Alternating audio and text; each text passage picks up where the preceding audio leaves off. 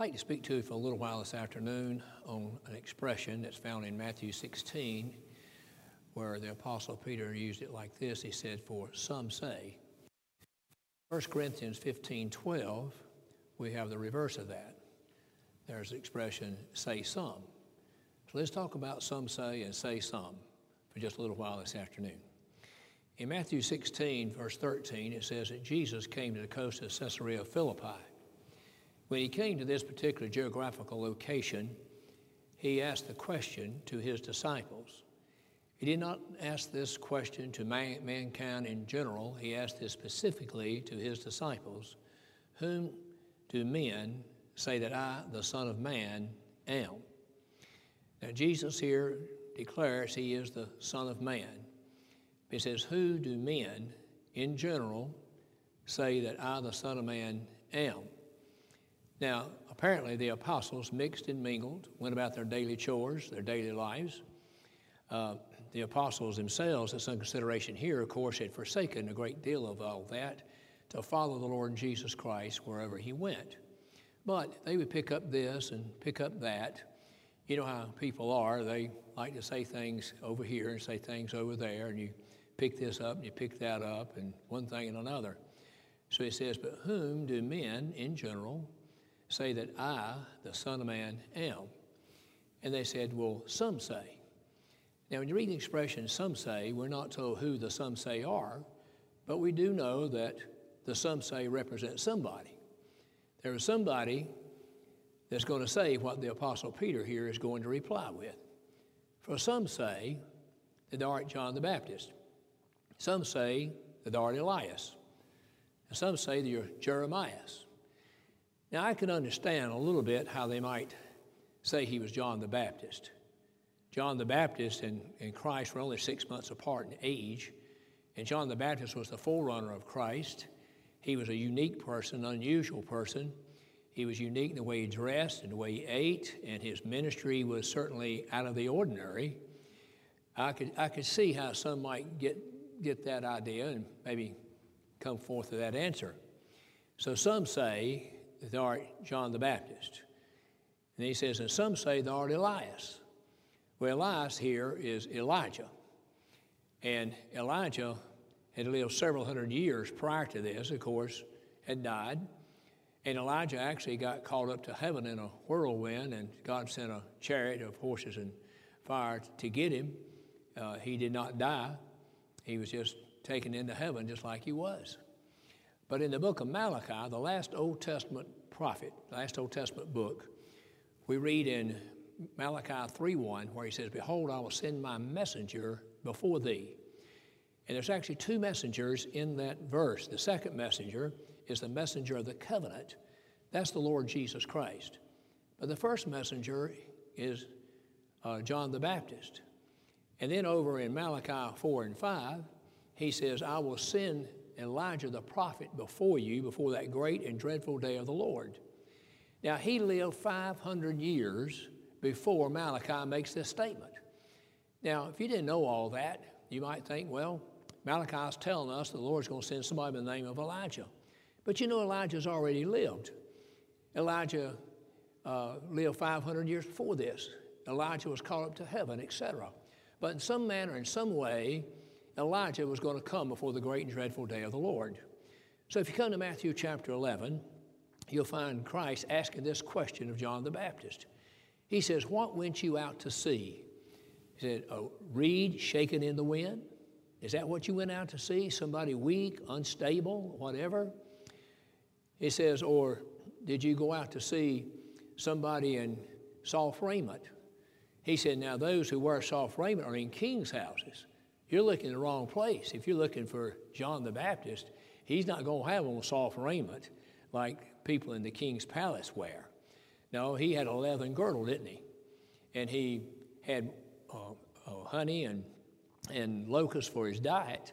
So he was certainly out of the ordinary. He was kind of a rough-looking person in a sense, seemingly to me. But he said, a prophet? He said, yea, and more than a prophet. He said, there's not among men born of women, there has not arisen a greater than John the Baptist. But this is what Malachi was talking about. If you will receive it, He came in the spirit and the power of Elias. John the Baptist is who Malachi had under consideration over here.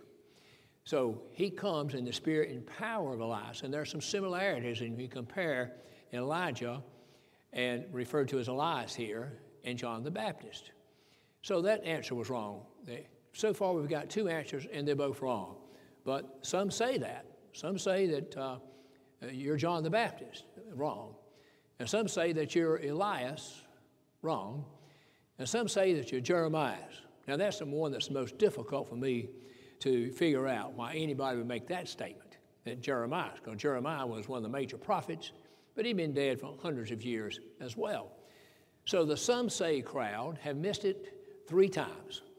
They missed it with saying he was John the Baptist. They missed it when he said he was Elias the prophet. They missed it when he said it was Jeremiah. Well, then the Lord said, but whom do ye say? Now we got not the some say crowd, but the ye say crowd, which is the disciples. But whom do ye say that I am? And the Apostle Peter spoke up and said, thou art the Christ, the Son of the living God. And Jesus said, blessed art thou, Simon Bar-Jonah, for flesh and blood hath not revealed this unto thee, but my Father which art in heaven. Now that's a great doctrinal statement. Just as it took the Lord Jesus Christ, or God the Father, to reveal to Peter that Jesus was the Christ, that's the same way it is today with you and with me and anyone else. No one's going to believe that Jesus is the Christ, the Son of God, unless they've been born of the Spirit. It's been revealed unto them by the Father himself. So here we're talking about the deity of Christ. We're talking about the sonship of Christ. Christ asked this question in the last part of Matthew chapter 22. He says, what think ye of Christ? Whose son is he? And they said, the son of David. For as far as his lineage was concerned, he was the son of David. But the answer was certainly incomplete at best. He was far more than just the son of David. You see, sometimes when they give these answers about some say, or say some, or they say, these are real people who have said these things. They said them then, they say them now. Now, sometimes we're told exactly who says what. The Bible identifies a person with the language that they use. But here, that's not the case. And Peter says, we believe that thou art the Christ, the Son of the living God. And Jesus said, and I say. Now, I'll take I say over they say or some say any day, won't you? So Jesus said, and I say unto you that thou art Peter, and upon this rock I'll build my church, and the gates of hell shall not prevail against it. And I give unto thee the keys of the kingdom. And whatsoever thou bindest on earth shall be bound in heaven. Whatsoever thou bound in heaven shall be bound on this earth. Now you see Peter using these keys of the kingdom in Acts chapter 2 on the day of Pentecost, when God blessed him to preach beyond measure on that occasion, where 3,000 were added to the church. And I believe here Peter used a key to open up the door of gospel truth to the Jewish people. And then in Acts chapter 10, he speaks to and preaches to a man by the name of Cornelius. And Cornelius was a Gentile. He was a centurion. And the Lord used Peter to use that key once again and to open up the door of gospel news and gospel deliverance and good news and glad tidings to the Gentiles, the first recorded gospel message to a Gentile in that way that we have on record. So Peter is using those keys that the Lord gave him for the kingdom here on this earth. So we have the some say crowd. But come over to 1 Corinthians 15, and I mentioned this morning, where in verse 12, the apostle says, if Christ be preached among you, they be raised from the dead, how say some? Not the some say, but now we got the say some crowd. And we're not told who the say some are, but we know they were real people. There were some that said among the church at Corinth that there's not going to be a resurrection. Now, they were wrong too. Now, setting this up, we see where Paul opened this chapter saying, moreover, brethren, I declare unto you the gospel. If you want to know what the gospel is, here it is in its strictest definition. Moreover, brethren, I declare unto you the gospel, wherein we have preached unto you, you have received, wherein you stand, where you have believed, whereby you shall be saved if you keep in memory what I preached to you. Now, here's a salvation that is based upon you retaining that which you have heard preached. If you're going to be delivered from error to truth, from ignorance to knowledge, then you have to keep in memory what was preached here. He says, you shall be saved if you keep in memory what I preached to you. And then he says, for first of all, how I preached unto you how Christ died for our sins according to the Scriptures, and how he was buried and rose again the third day according to the Scriptures. The Scripture, the word according means in harmony with.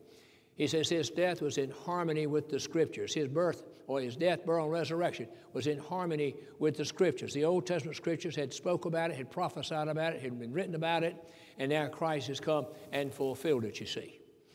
Then he says how he was seen, first of all, of Cephas. Then he was seen among 500 brethren at one time, some of which have fallen asleep. He says then he was seen of James. Then he was seen of all the apostles. And then he was seen, last of all, of me as an apostle, born, or as one born out of due season. Now look at all these witnesses here. He was seen of Cephas, that's Peter. He was seen among 500 brethren at one time. He was seen by James. He was seen by all the apostles. And then last of all, he's seen of Paul himself. And with all these witnesses and all this testimony, how in the world could there be a some say crowd? But there was. Some say, or say some. If Christ be preached among you that he's been risen from the dead, how say some among you that there is no resurrection of the dead? How could that possibly be? How could you have anybody make that kind of statement, say those kind of things after what he just written unto them and gave testimony about all these witnesses that would testify that they saw Jesus Christ, the Son of God, after he'd been risen from the dead? But say some was there. They say some crowd was there. They'll always be there. You can just count on them. The some say and the say some crowd are always going to be there. Now, the first in Matthew 16 had to do with his deity, his divinity, him being the Son of God. But this has to do with what we spoke on this morning as Paul refuted the false doctrine of the Sadducees to declare and prove that God was the God of the living, not the God of the dead, that there is a resurrection, there will be a resurrection when the Lord comes back again the second time.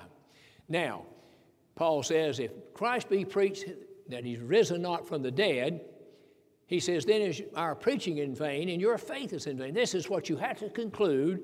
If the say some, or the some say crowd is right, here are some of the conclusions you'd have to reach. He says, if Christ be not risen from the dead, then our preaching is in vain and your faith is in vain. There's no need to preach. There's nothing to preach. There's no good news. There's no glad tidings. There's nothing to feed our soul. There's nothing to strengthen our hearts. There's nothing to lift us up. There's nothing to edify us. If there is not a resurrection, if Christ is not risen from the dead, then our preaching is in vain. We're just going through a lot of exercise for no good. And your faith is in vain. The faith God gave you, the faith that's a free gift of God in your heart, it's in vain if Christ has not risen from the grave, if he has not risen from the dead. If Christ be not risen from the dead, then our preaching is vain, your faith is in vain. He says, and you're still in your sins. You're still in your sins. If you're still in your sins, there's no salvation.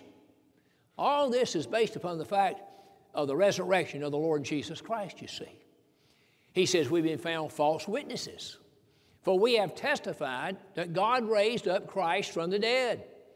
And if Christ is raised from the dead, then the dead shall rise. If Christ is not risen from the dead, then the dead rise not.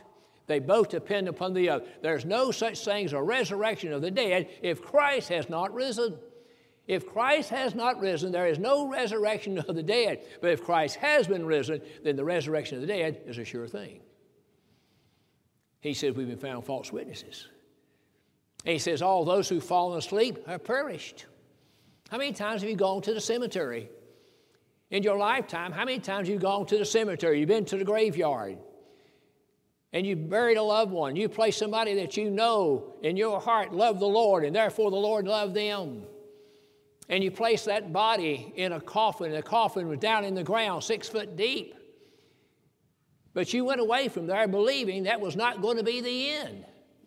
You went there believing that there would come a day when the Lord would come with all his mighty angels with him, and he would speak, and the grave would open, and the coffin would open, the body would arise out of that coffin, come out of that grave to be reunited with the soul and spirit.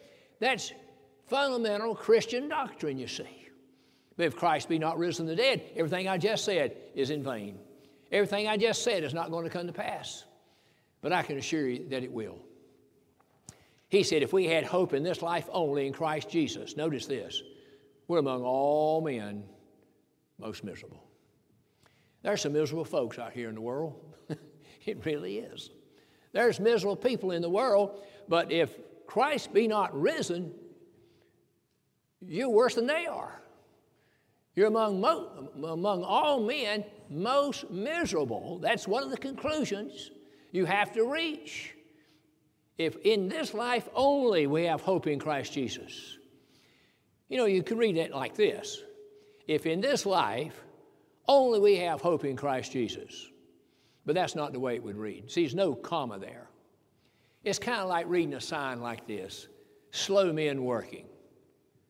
Does that mean slow men working? Does that mean slow men working?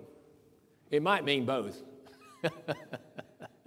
If there's no punctuation, there's no comma, what do you know? You got to study the context. If men are working, I think he's probably telling me to slow down. That's the way I'm going to take it, right? Now, it may be slow men working, all right. It seems like if you see 10 men, there's one working and 9 holding themselves up with a shovel. But anyway, slow men working or slow men working. Which way is it?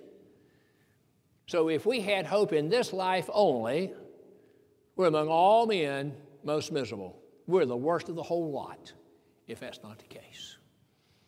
He said, but now is Christ risen from the dead and become the first fruits of them that slept. This will refute the some say, or the say some. It will, it's the antidote, so to speak. But now is Christ risen from the dead and become the first fruits of them that slept. That means there's going to be more coming out of the graves. He's the first fruits, and Paul is reaching back to the Old Testament to teach the law of first fruits. When Israel sowed their crops, and God blessed it with good seasons, and they began to harvest their crop, they were under the obligation to bring forth the very first that they got out of the field. They were not to use that. They were to take that and offer it to God as a first fruit offering. And if God accepted it, they gave them the assurance that he was going to accept the entire crop. So when Christ rose from the dead, he's the first fruits of them that slept. And because he arose from the dead, that gives assurance to every little child of God, every heir promise, that they likewise are going to rise from the dead someday at the second coming of the Lord Jesus Christ. In spite of the some say crowd, Jesus Christ is the Son of God. In spite of the say some crowd, Christ has risen from the dead. The some say and the say some crowd have not gone away. They're still around. They're still here. That's why Paul said in Romans chapter 3, let God be true and every man a liar. The Bible may not tell us specifically who they are. Just like, in 2 Peter chapter 3, it says, in the last days scoffers shall come. Now we have a category of people. We still don't know specifically who they are, but it says the last days scoffers shall come, and they shall ask the question, where is the promise of his coming? And then they followed up by saying, for since our fathers fell asleep, all things continue as they were from the very beginning. And Peter says, for this they are willingly ignorant of. There's something called the flood. From the time of creation till Noah and the flood, something happened right there in Noah's life called a flood, and things have not continued the same as they were from the very creation. And he says they are ignorant of this, but they are willingly ignorant of this, and they're scoffers. Then Peter proceeds on to prove that the Lord's coming again. He proves that he shall come as a thief in the night. and the element shall melt with fervent heat. And the Lord comes, and this world is going to be burned up, and all the works therein. The scoffers, what they say is not true. So we have to watch out for the some say crowd and also the say some crowd. That God's word be true and every man a liar.